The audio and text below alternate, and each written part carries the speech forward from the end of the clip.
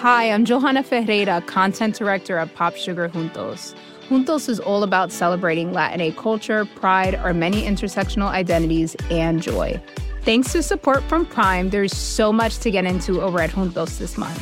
From conversations with the Latinx minds behind our favorite new movies and resurrected TV shows, to thoughtful celebrity commentary and exclusive interviews with some of the biggest Latin music artists today. And it doesn't stop there. Get more of the music, movies, and shopping you love on Prime.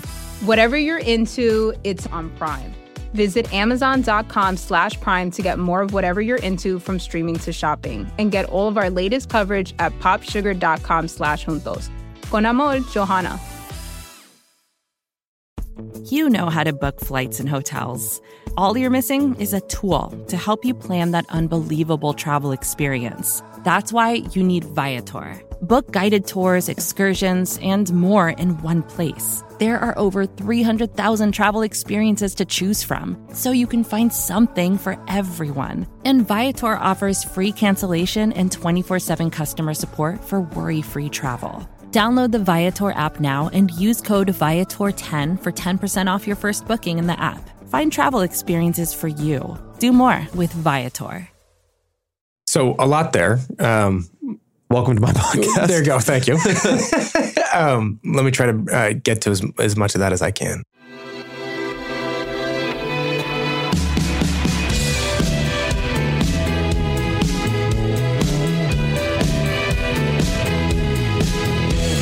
Hello, welcome to the Ezra Klein Show on the Vox Media Podcast Network. Who am I? I'm Ezra Klein. You probably guessed it. My guest this week is Representative Joe Kennedy, who you might remember from such State of the Union responses as the 2018 State of the Union response.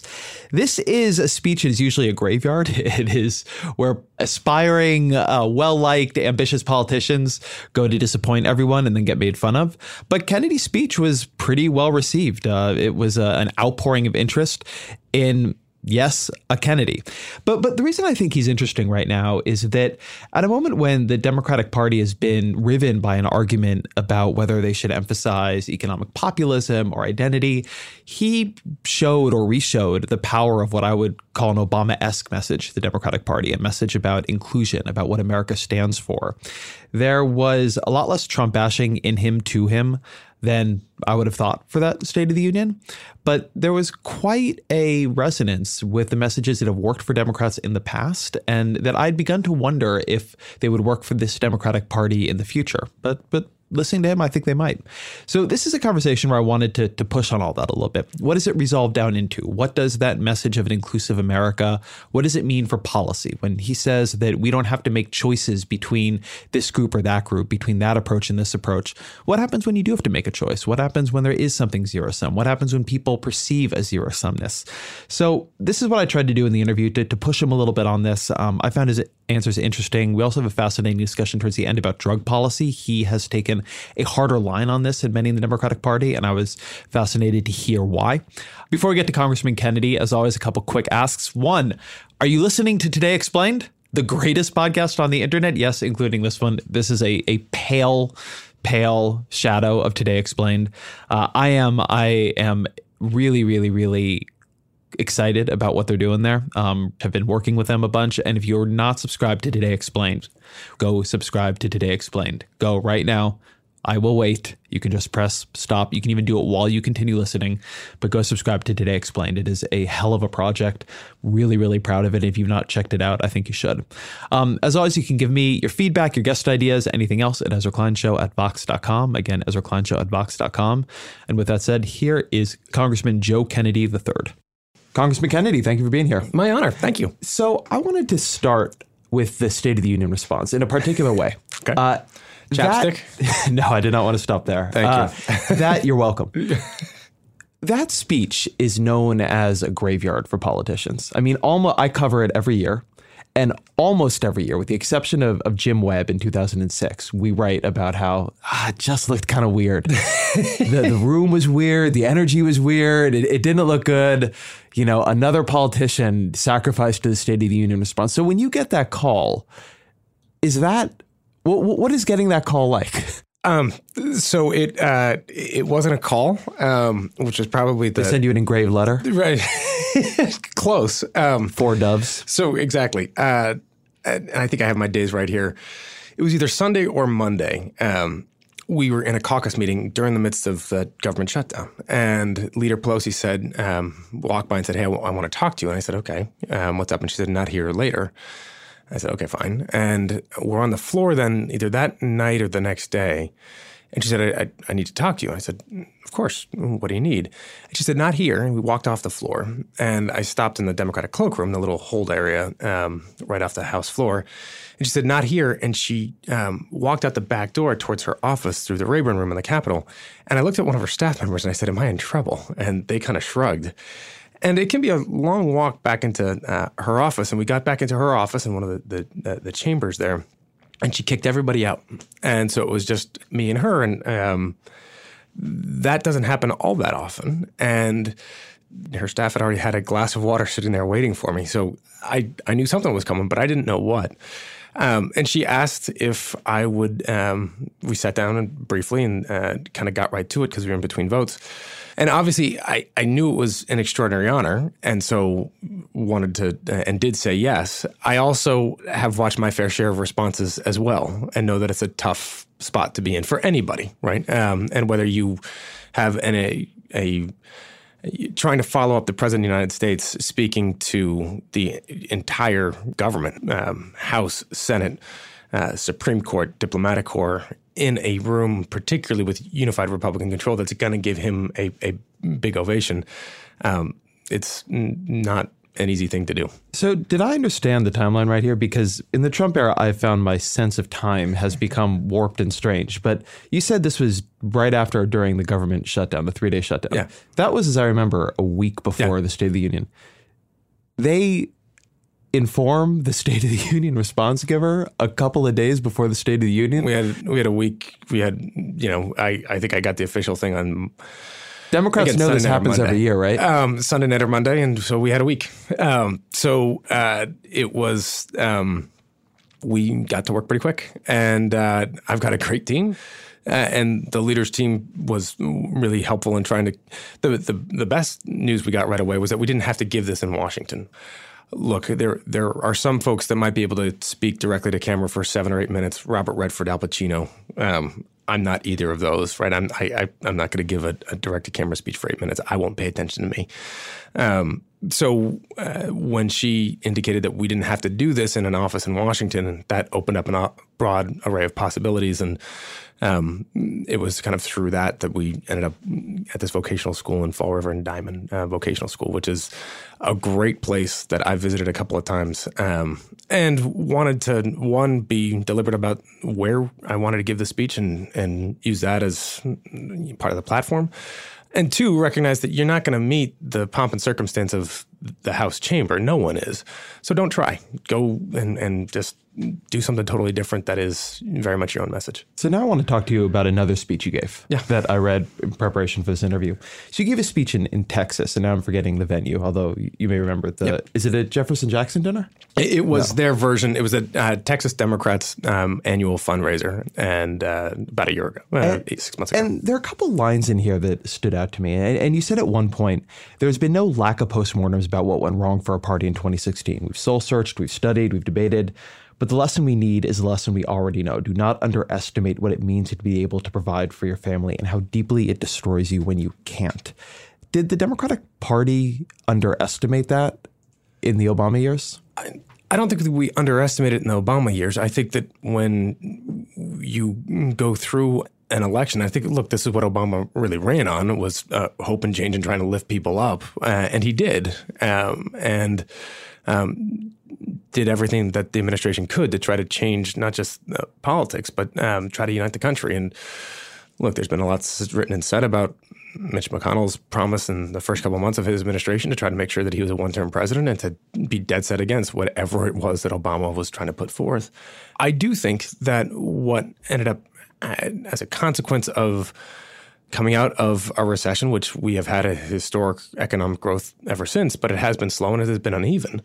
The challenge then of saying, for many constituencies that Democrats represent, if you look at Greater Boston, if you look at New York, if you look at San Francisco, if you look at Los Angeles, many of those urban centers are doing really well. Even in the middle of the country, those urban centers, those metropolises are doing really well. That ends up being, because of gerrymandering and other issues there, Democratic strongholds. But there is then a disconnect between some of those economic power centers and parts of the rest of the country. And I don't think our realities and the issues sometimes that power communities like the ones that I represent, even communities like Fall River, some of those policies, we have to make sure that when we are championing them, we also understand what those messages sound like for folks that represent other parts of the country, particularly rural parts of the country. And I'm not so sure we were paying as close attention there as we should have. So help me be specific on this. Yeah. One thing that Donald Trump seemed to me to understand is that speaking about policy is a way of speaking about yourself.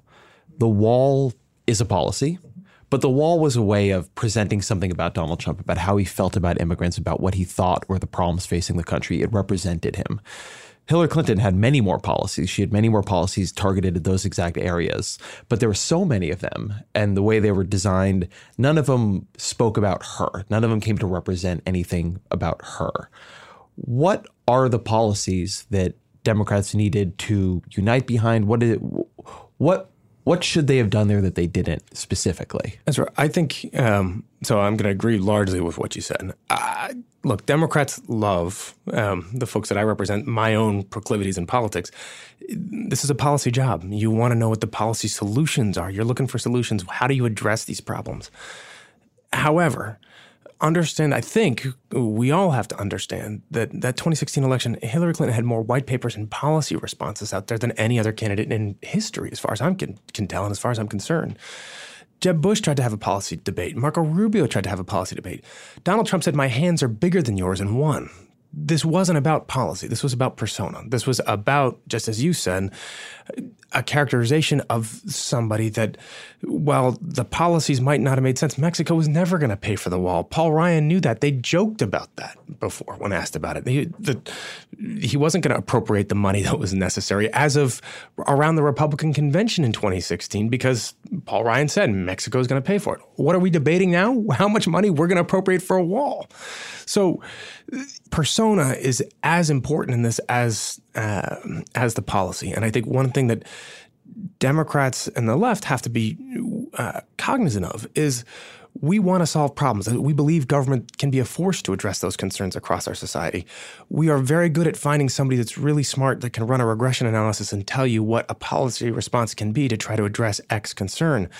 Turning around and just because you have an academic response to it doesn't necessarily mean that you capture the emotional and lived experience of others that are living through that change. And we can point to industries that are in decline or industries that are going to be the economic future of the country.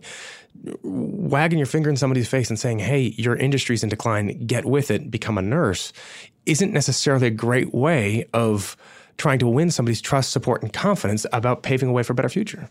Democrats, to me, often seem to want to sanitize electoral concerns through economics. Mm-hmm. There's a real deep comfort with saying it's about your industry being in decline. It's about something. It's about something we can solve through an earned income tax credit or retraining or whatever it might be. And one of the things that's been fascinating about the Trump era is the economy has continued to improve on very much the same rate it was in the Obama era. I mean, 2017 looks like 2016, 2018 looks like 2017. It's just going up a little bit each year. We've not gone into a roaring recovery. And yet the perception among Donald Trump's people that the economy has gotten better has been marked. It has been a transformation in their views about where the country is. And what that implies to me is that how people are feeling about their own economic prospects is not just about what their paycheck looks like. You can't look at what's happened to paychecks and explain the change in economic perceptions. It's also about their feeling of, are there people in power? Is their tribe doing well? Is the country going in their direction or in the other direction? And one thing that I hear a lot when I ask the question I asked you about Democrats, because they'll say, Democrats sort of began to forget what it means to not be able to provide for your family. And I say, well, did Obama do that wrong? And they say, no, he was great. Something just went wrong. Obama also represented a change in status, a change in who held power in this country. The Democratic Party coalition was changing in very, very visible ways. And that seems to me to be something that Democrats they're not quite comfortable talking about it and don't quite know what to do with. So a lot there. Welcome to my podcast. There you go. Thank you. Let me try to get to as much of that as I can. One, I think that what we saw over the course of an Obama administration coming out of a Great Recession and the years after was an accelerated economic transformation, right? And one that, yes, as you pointed to, kind of the changing political constituencies there for the parties that has accelerated over the course of the past couple of years, and particularly through the 2016 election, where those of us that were out there every day campaigning, you could feel the plates underneath the foundations of the parties moving. Donald Trump ran as a Republican. He is not a traditional Republican. He's not a Mitt Romney Republican. He's not a John McCain Republican. He's not a Paul Ryan Republican. That being said, he ain't a Democrat either.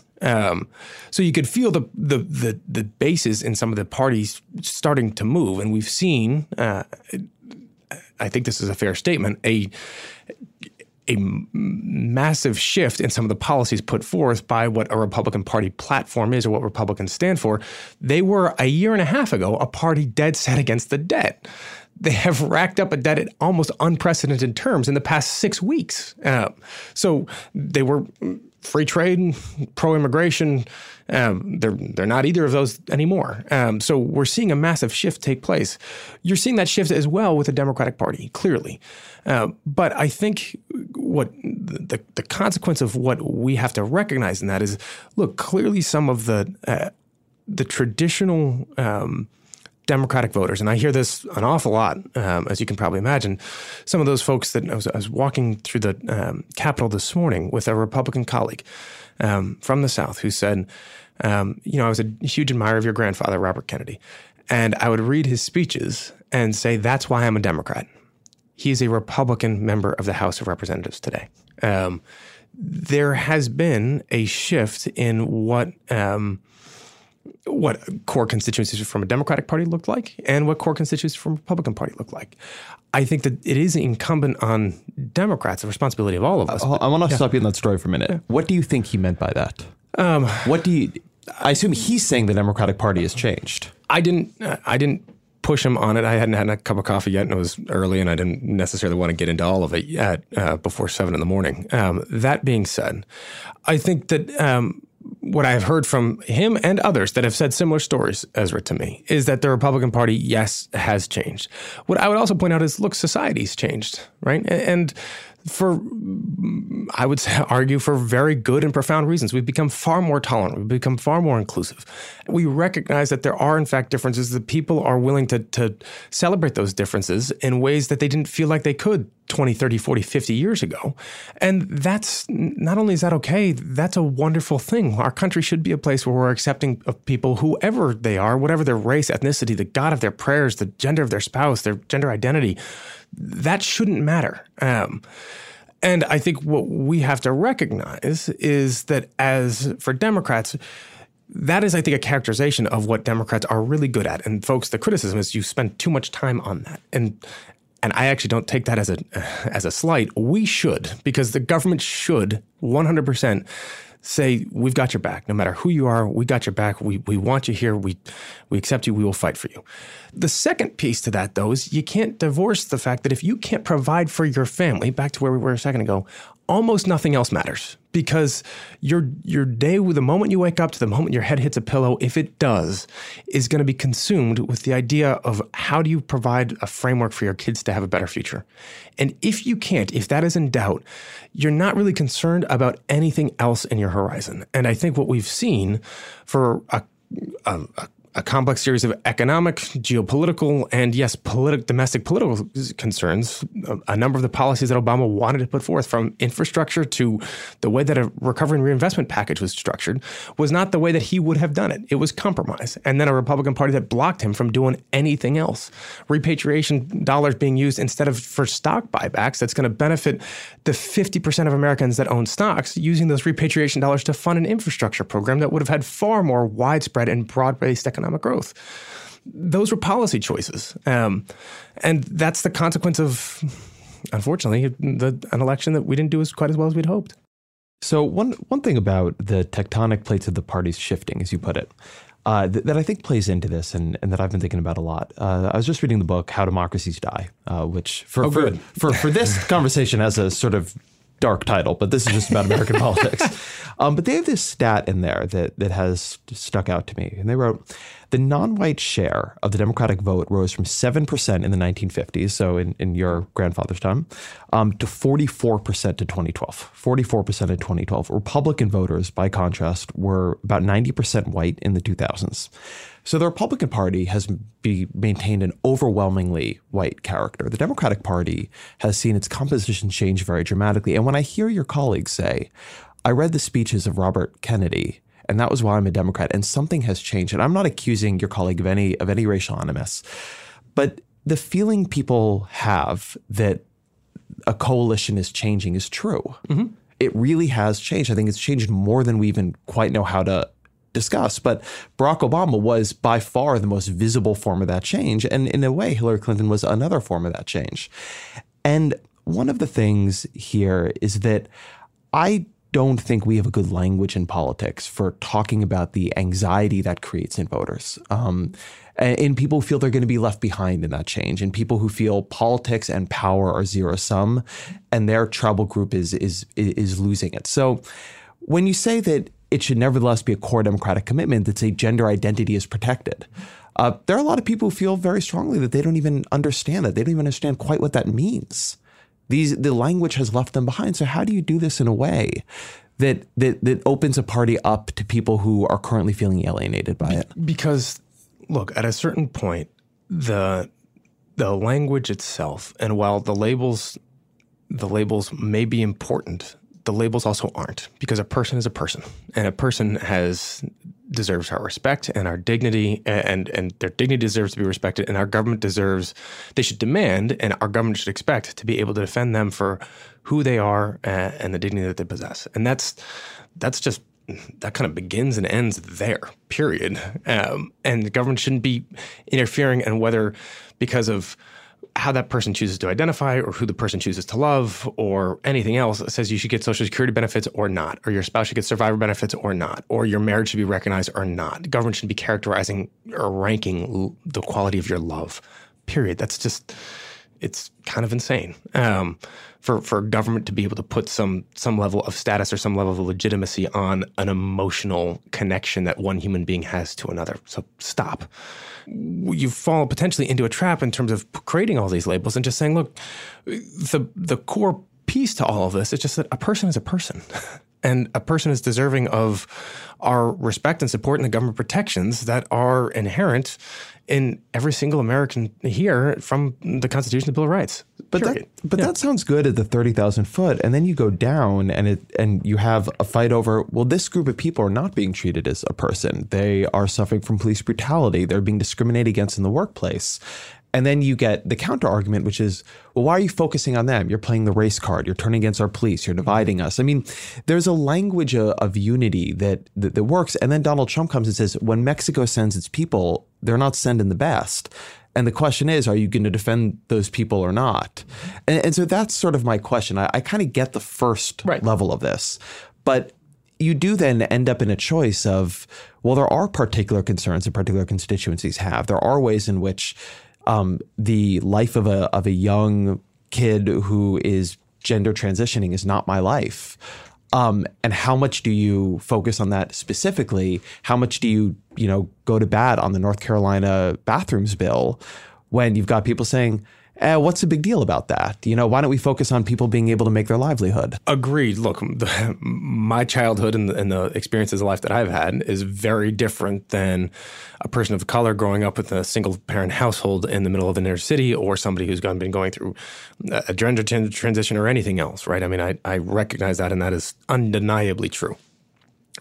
I think, though, that we can, in fact, take a step back and say the anxiety, the pain, the insecurity that somebody might feel because the economic challenges that they and their family face, or the ability to provide for their family, the concerns that they have because their daughter or son is being bullied at school. So on the one hand, yes, these differences are different. On the other hand, the response to them and the connections, the emotions that they bring out amongst our society are similar. And those differences certainly lead to the ability for leaders to take advantage of, to drive a wedge between, and to pit group against group and say, given the economic challenges our country faces and our world faces, the only way for your side to succeed is for somebody else to fail. It's zero sum, right? You're going to increase the slice of your pie if you take it from somebody else. Fine. That's one way of looking at it. That is literally an anti-American way of going about it.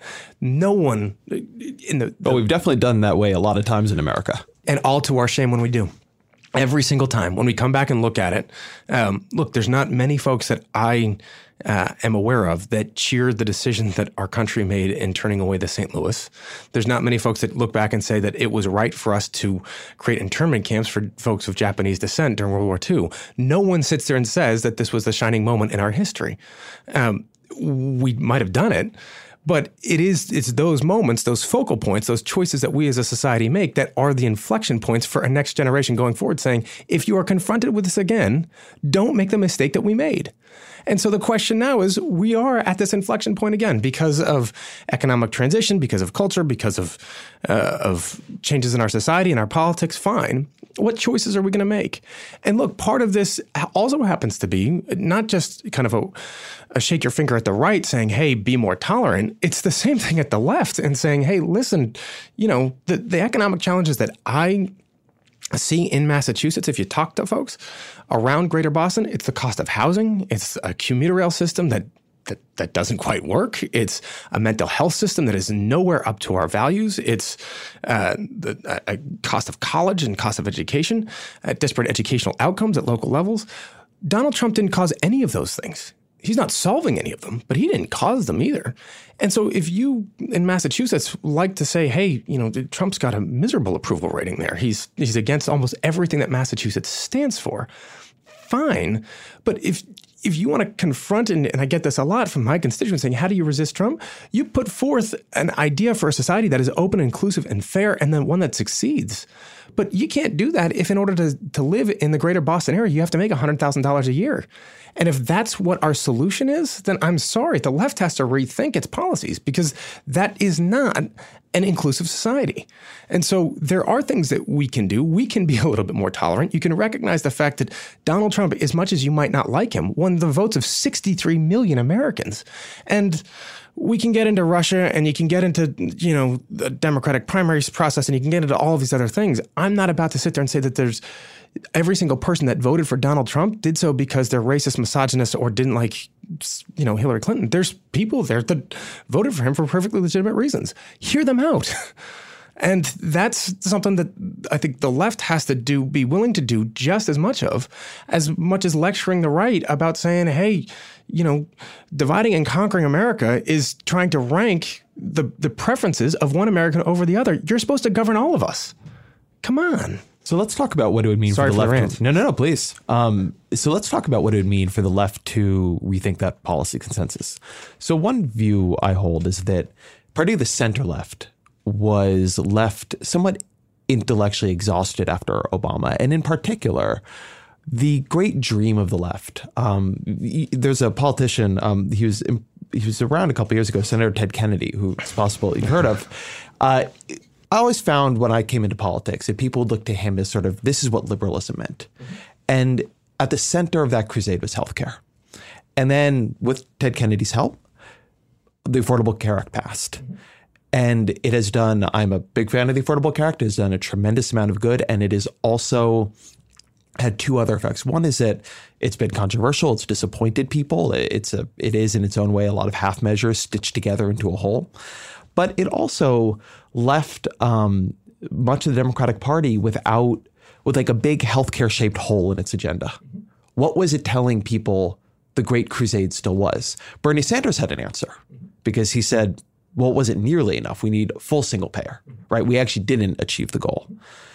What do you think is at the center of the Democratic agenda now?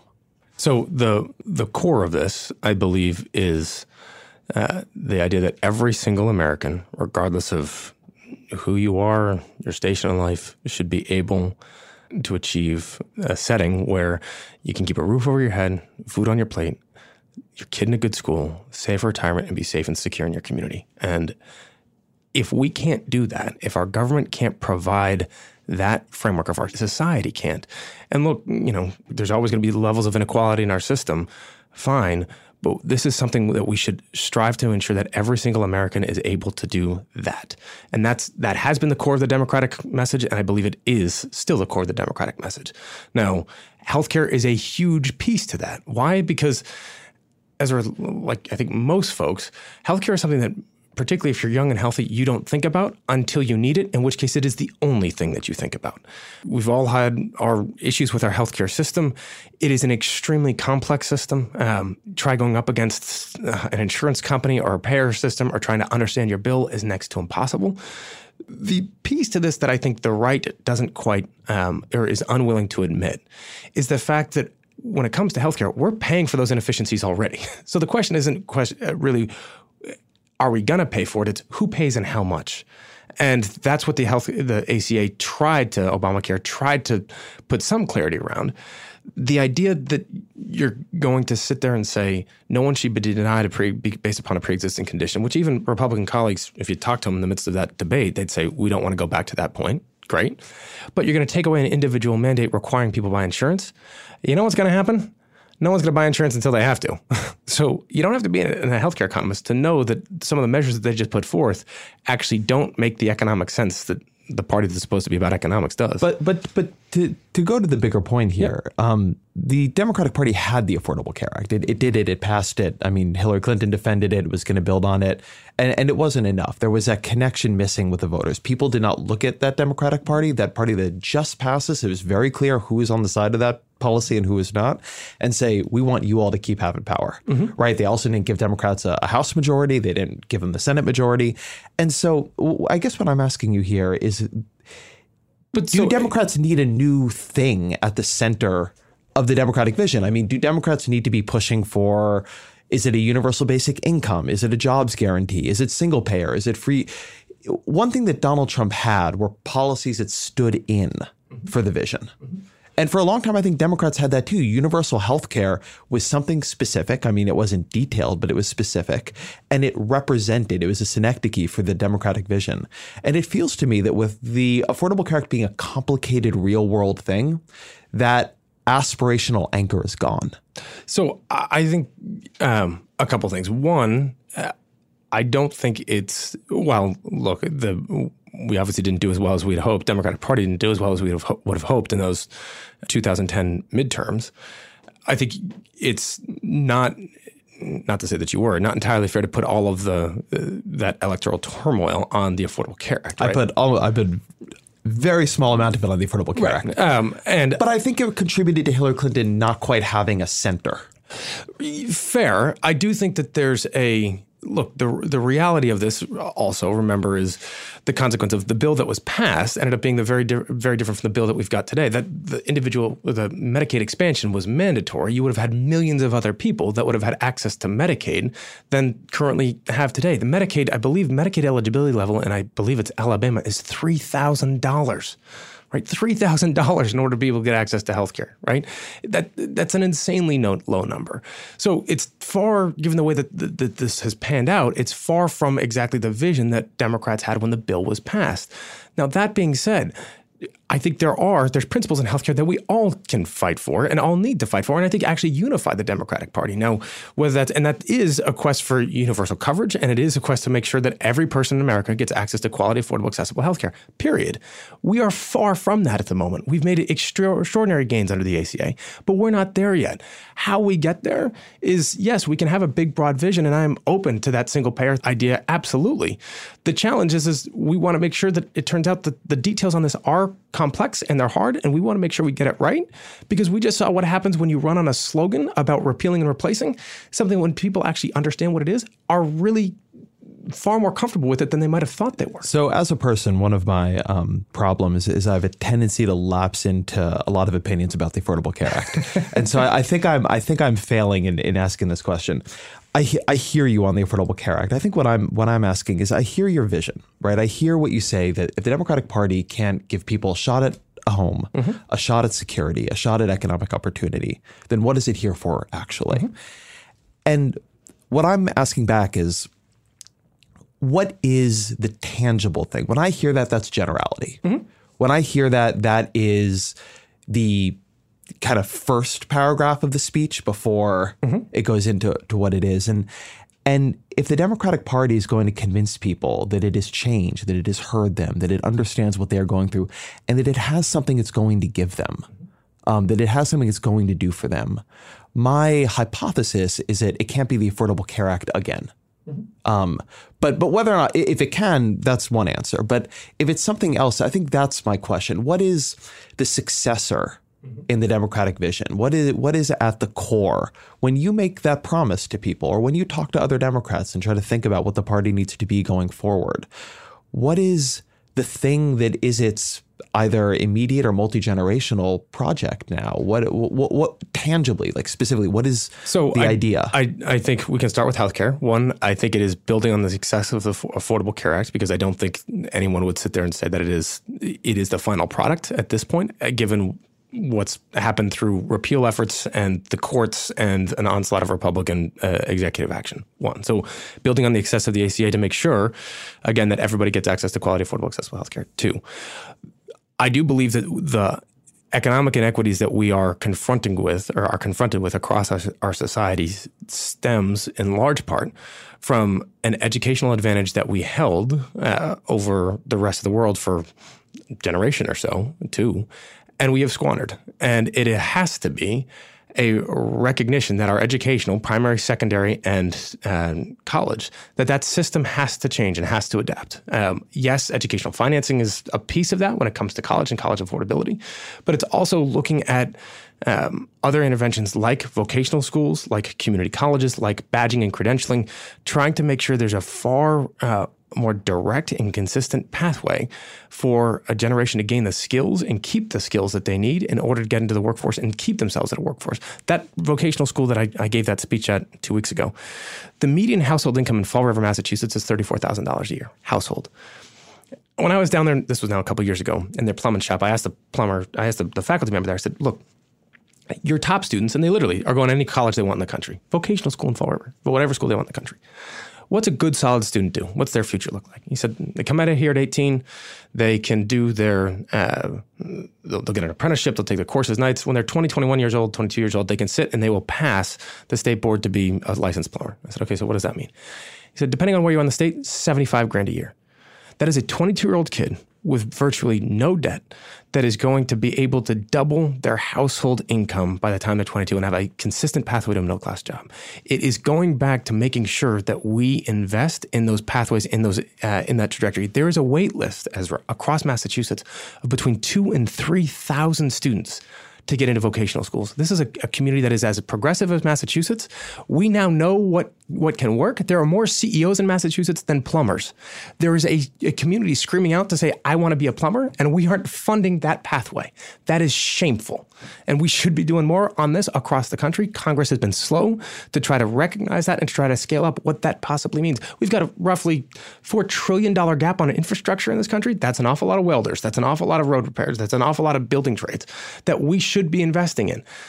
Repurposing $200 billion and leveraging private sector money to get to 1.5. One, it's funny money. Two, the math doesn't add up. Three, it certainly doesn't address communities like Fall River. You're talking about Trump's infrastructure plan. It certainly doesn't address Trump's infrastructure, whatever it is. Yes. It certainly doesn't address, there's some money that's going to rural communities. Great. There's some money, supposedly. There's some money that's supposed to go to big ROI. Fine. There's communities like Fall River, Massachusetts that don't quite fall into either of those. They're completely left out. So there's an awful lot that we can do here that actually provides the educational base for a country that is still the most developed economy in the world to stay ahead. A big piece of that, yes, is immigration, making sure we continue to attract the brightest minds anywhere in the world so that they can come here and start companies. You know those stats better than I do. Startups are the engine of job growth in this country, not big firms that have basically zero net job creation over the past several years. Right? It's the new companies that end up spurring job creation and small businesses.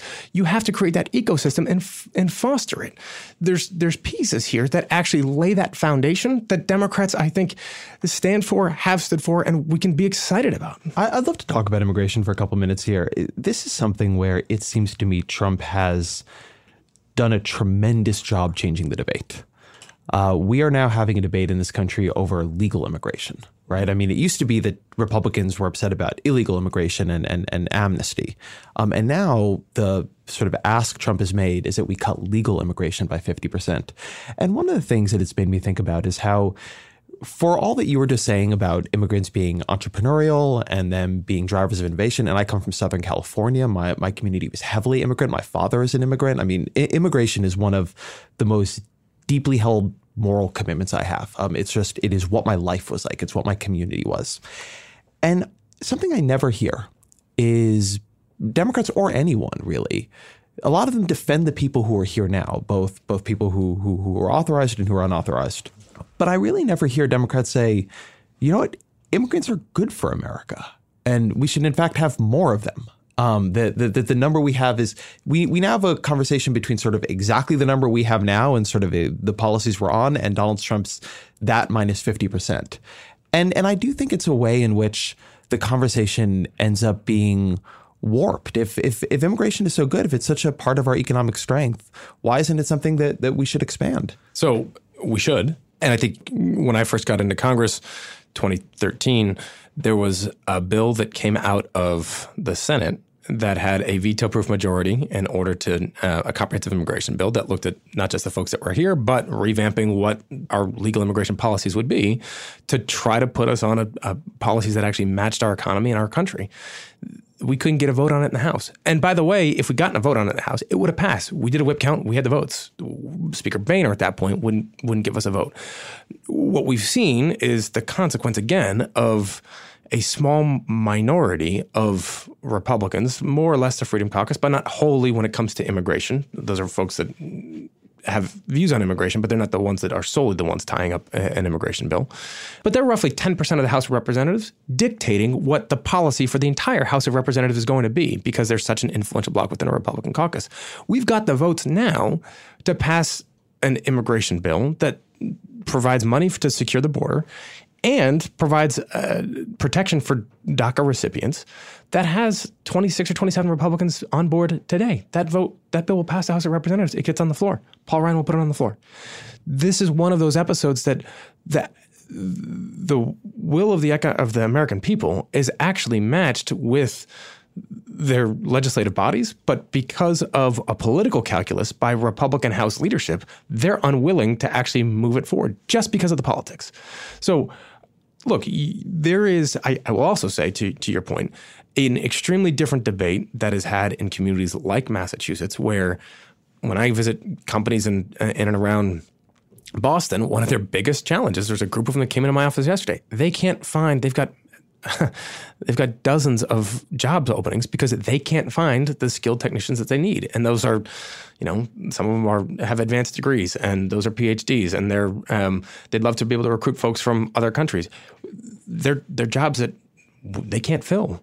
Why we would not want to provide them the pathway to hire those folks is crazy. We should be able to do this.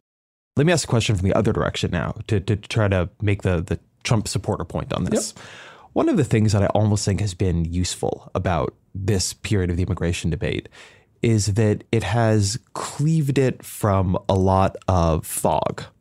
I think that people often pretend we're having a debate about economics, about jobs, and then you get into this argument about the numbers, and the numbers look pretty good on immigration. So you're like, well, why aren't you? And there are a lot of people in this country, Donald Trump is clearly one of them, who are uncomfortable with how fast its composition is changing. I don't have the number in front of me, but the number of foreign-born Americans has skyrocketed in the last 40 years. I mean, it's more than doubled. And there is a discomfort with it. There is a discomfort with the idea that you press 2 for Spanish, and there's a discomfort with the idea that the country's changing fast around you, and a discomfort with the idea that maybe you're being left behind or whatever it might be. What do you say to those people? The economic transition, the cultural transition that we are in clearly exacerbates that feeling, and that feeling is undeniable. And it is that concern, that feeling that folks have, I'm not going to dismiss. You can't, right? I do think we have to meet that anxiety or frustration or anger that people feel, acknowledge it, and ask the question of why. Why do you feel that way? What is it about this change that makes you feel that way? And I think critically, and so this is what Trump has done well, is to tap into that and then try, although I would argue hasn't been very successful, to flesh out policies that will protect that way of life. It won't. And that's the fallacy of Trump's policies and his persona. Parents of young kids in Guatemala, El Salvador, Honduras, or other parts of Latin America, that it is so dangerous and so violent and so unstable that you would trust a human trafficker to take your kids to America in search for a better life, that you're going to pay a human trafficker to move them through thousands of miles and dangerous countries in the hopes that you get there. One, that's because it's really bad where they are. The idea that you get through all of that trouble and confront a 20-foot wall, and a 20-foot wall is going to stop them from getting in, is insane. It's just that's not real. The other part of this, which is stunning to me, that that this administration has not recognized, a large reason why there is such instability in many of those countries and corruption in some parts of Mexico is because of a drug trade that is being used, starts on our streets. And so we can look at immigration as an international problem. It is being fueled by instability because of drugs that are being bought and sold on the streets of American cities and in our heartland. And we are not actually trying anything to address that problem. DEA, I met with them several months ago. When I asked them what the cost of the heroin trade alone was with Mexico, so just Mexico and heroin, poppy coming in from Mexico into the United States, and it was roughly now, $1 billion a week, right? One drug to one country. Big support of the Obama administration, obviously, but when they had a plan to address immigration and stability issues in Guatemala, Honduras, and El Salvador of $1 billion investment in 3 countries over multiple years for $1 billion, that's not even close to what's necessary. You want to address the issues that are going to stem immigration here. You got to stem immigration from those countries into the southern United States. You have to look at the drivers that are pushing it. And that, for a big part of this, is actually a drug trade here. Well, let me ask you about that, because you have a harder line on drugs than a lot of Democrats do now. A lot of people hear them, they say, this is something we have created with prohibition. Prohibition has failed. We need to begin loosening this in profound ways. We're in D.C., where marijuana is now legal. California legalized. I believe you're a critic of legalization at that level. Talk to me a bit about how you see the drug trade. What would you do? So one, I think important to kind of make distinctions between the various drugs. So one that has been obviously particularly poignant across our country and devastating to many of the communities that are represented is opiates. So prescription drugs and then into heroin. Prescription drugs come from our pharmacies, right, and our medical suppliers and some of our pharmaceutical companies here in the United States. It is unconscionable to me that we haven't been able to get a better handle on this, where you still have 30 people dying a day from opioids. And that has, I mean, I saw this when I was a prosecutor. A lot of the cases that I tried where kids are breaking into cars or homes to try to get a couple of extra bucks to buy an OxyContin pill at $80 a pill, that if you had a 4 or 5 pill a day habit, you had to come up with $400 or $500. And you pretty quickly went to heroin that was $5 a bag. It was an economic decision. Now, 90% of heroin users roughly end up starting on prescription drugs, and 90% of heroin users are going to relapse over the course of their life. You now, if you are able to successfully intervene with a 22-year-old that is in a heroin addiction, they are going to be in recovery for the rest of their lives. This is not a one-off thing. You've got a challenge there for somebody that is going to be suffering from one of the most dangerous and deadly conditions out there that are going to need long-term support. And that's not just to say medical intervention, but when they do relapse, which is in all likelihood going to happen, that we have a society that says, let's get you the treatment that you need. We have been shameful in our acknowledgement of it and the supports that are necessary in order to try to drive down demand in this country, which is just nowhere near the conversations we're having. To link back to the healthcare debate, Medicaid is the largest payer of mental and behavioral health services in this country. Republicans tried to gut that by $800 billion. $800 billion. It's insane. At the same time, then trying to say they're going to throw a couple another $1 billion at opioids. You just cut it by hundreds of billions of dollars. It doesn't come close to matching up. So one is actually taking a good hard look in the mirror and saying, let's try to actually flush out a sustained mental behavioral health treatment system in this country where we are nowhere close at. Two, it is working with our partners from law enforcement and the military in some of those other countries and making investments in those countries as we have in the past with some modicum of success, although some challenges, right? But again, as long as there is such demand in this country for those illicit drugs, they are going to come. And that's where I think we have to make an acknowledgement of saying, yes, we need to continue the interdictions, and yes, we need to do more under the border security, and yes, we need to do all of those things. But as long as people can make billions of dollars a week in profit, there's going to be a way that these drugs come to our streets. I guess that's one of my questions is there not a reason to wonder we've created this market. Mm-hmm. We've made all these drugs illicit. And I don't feel comfortable saying let's legalize heroin. I mean, that's not where I am on this, but certainly on something like marijuana, I feel comfortable saying, well, we legalize that. We've legalized that in my home state. We've legalized it in D.C. There doesn't seem to be terrible problems. You have a different line on this. So I'm curious, given your concern about the consequences of the illicit trade, how you think about the question of keeping it illicit or beginning to open that up a little bit. So at least what is happening is under the law. You can regulate it. You can watch it. You can keep some control over it. So this one's a tough one for me because my views are not do not exactly line up with my own state, and it's something that I am struggling with. I think, look, when it comes to legalization of marijuana, if that is something that society has decided that we want to do, fine. I think we got to be really careful about what exactly that means and how we do it. So we decriminalized it when I was in the court system, when I was trying cases, or shortly thereafter, if I remember the years right, in Massachusetts. When we decriminalized it, it actually had a pretty big consequence for the way that Massachusetts, the prosecutors went about trying cases in terms of, because an odor of marijuana was, at least initially, because marijuana was an illegal substance, if you smelled it in a car, you could search a car. When it became decriminalized, you couldn't do that. So that was the way that we had the base case that prosecutors used to search cars that uncovered contraband, guns, knives, a whole bunch of other stuff. All of that got thrown out the window. That's not to say that's right or wrong, but that is to say when that went through a public referendum, which is how that law was passed, I don't think anybody had much thought to you're actually going to change one of the foundational principles for law enforcement that we use in our court system. There is no reliable, at least in Massachusetts, roadside test to see whether somebody's under the influence of marijuana. Presumably, with more widespread usage of marijuana, that is at least a threat that's going to go up. I think it's worth us understanding, well, do we have the tools that are necessary in order to keep the communities safe as we try to actually go through and make this a substance that is far more widespread?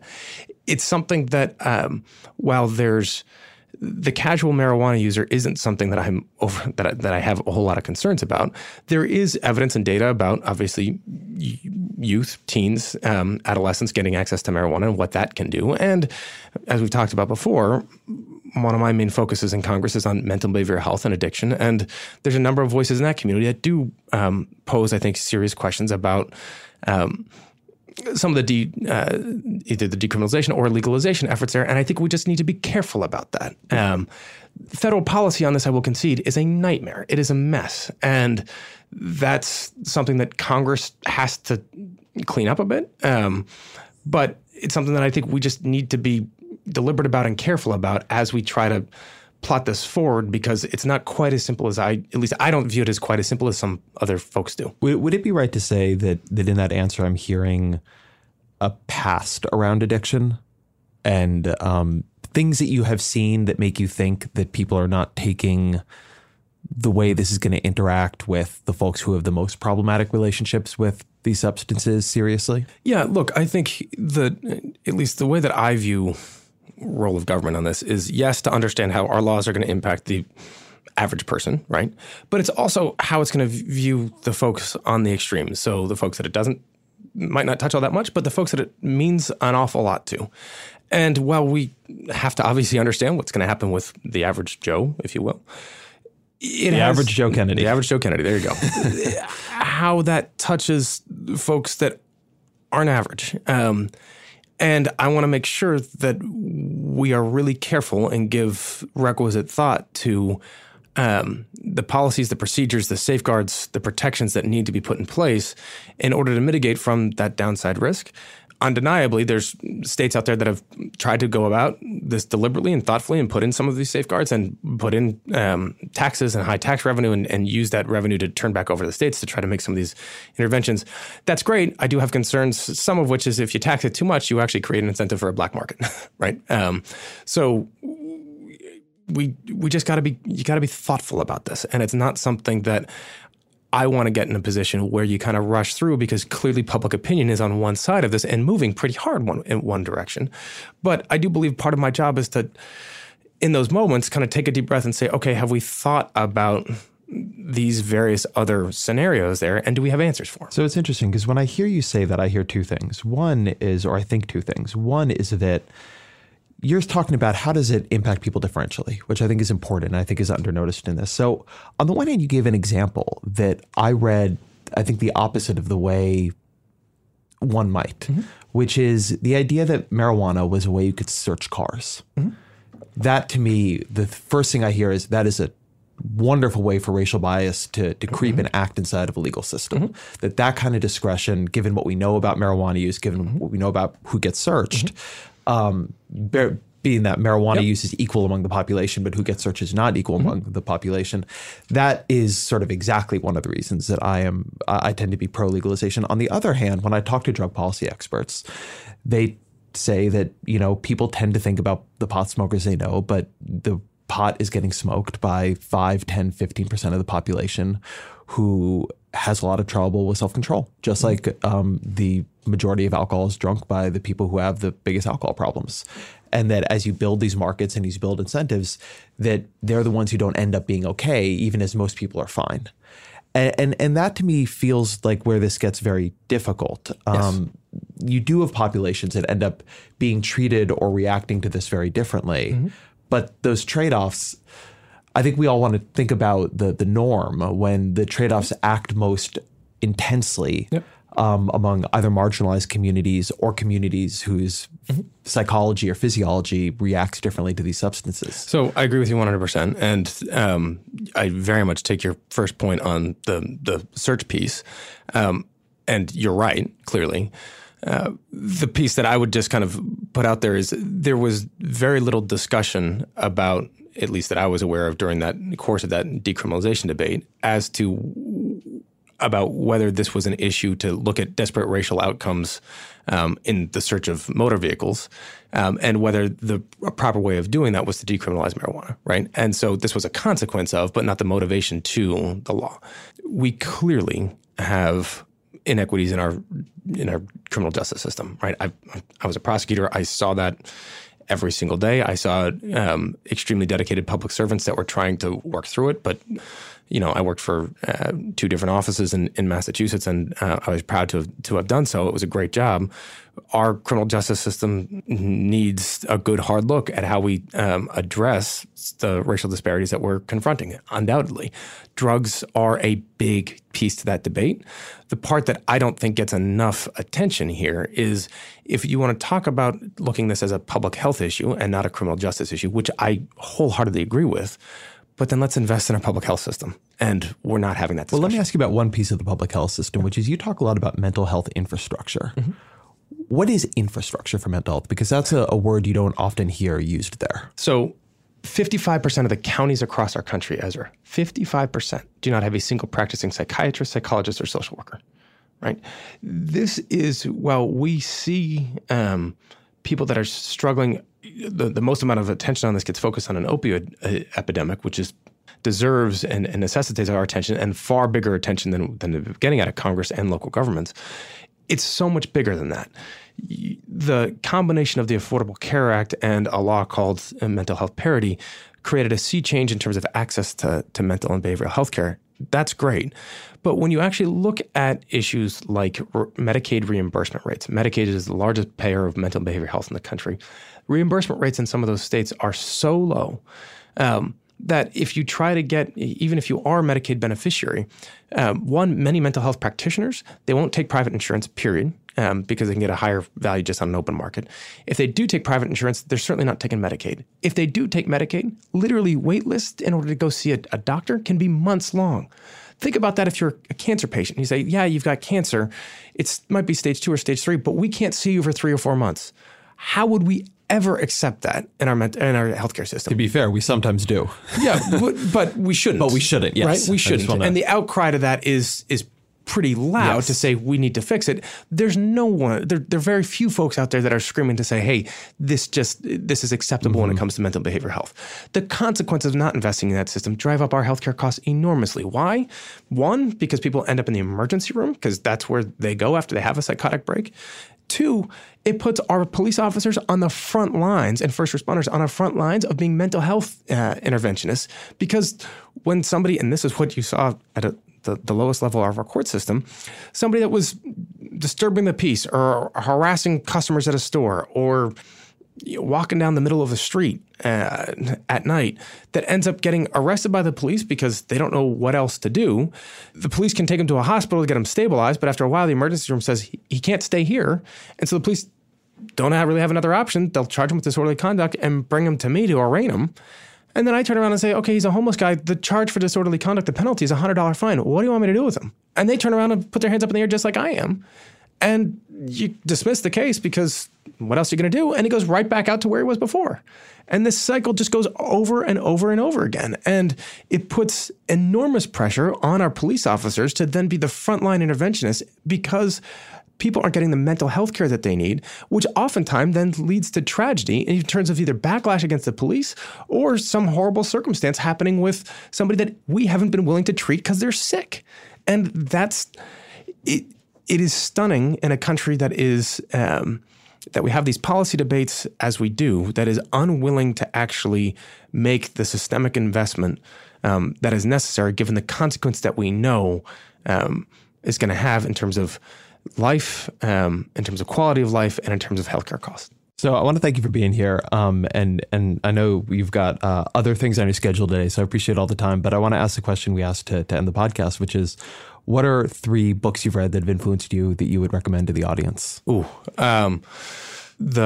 one I'm reading right now, which has been fascinating, is Walter Isaacson's biography of Leonardo da Vinci. So that's been a great reading. One that's affected me more than most of late was When Breath Becomes Air, which is a pretty stunning read. What did you take from that? Have you read it? It's a memoir for the audience. Yeah. It's a memoir of a doctor who is dying while he writes this book. And a brilliant doctor our age. It puts a lot of things in perspective, and it really forces, I think, folks to ask those questions about priorities and quality of life, and not duration. And a gut punch for a dad of 2 very young kids, particularly tough read, but a powerful one. And then I'll get cheesy on you. The Alchemist, always a good read. Congressman Kennedy, thanks so much for being here. Thanks, appreciate it. Thank you to Congressman Kennedy for being here. Thank you to my producer, Bird Pinkerton. The Ezra Klein Show is a Vox Media podcast production powered by the interest and the loyal listenership of listeners like you. So thank you. Most of all, you are great. And I am leaving the studio now.